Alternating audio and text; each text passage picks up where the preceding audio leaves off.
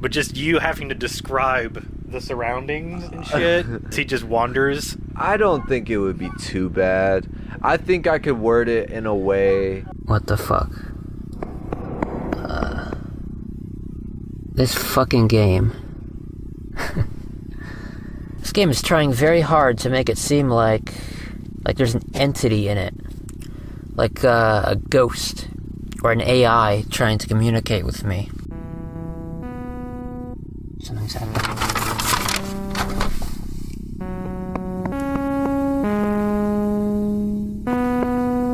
Yeah, Petscop 6 is going to be a big one, I remember. Oh, there's a lot to talk about. Yeah, because that's with all the windmill stuff, and there's a lot of goodies in there, for sure. So maybe, so 4 to 6 would be episode 2.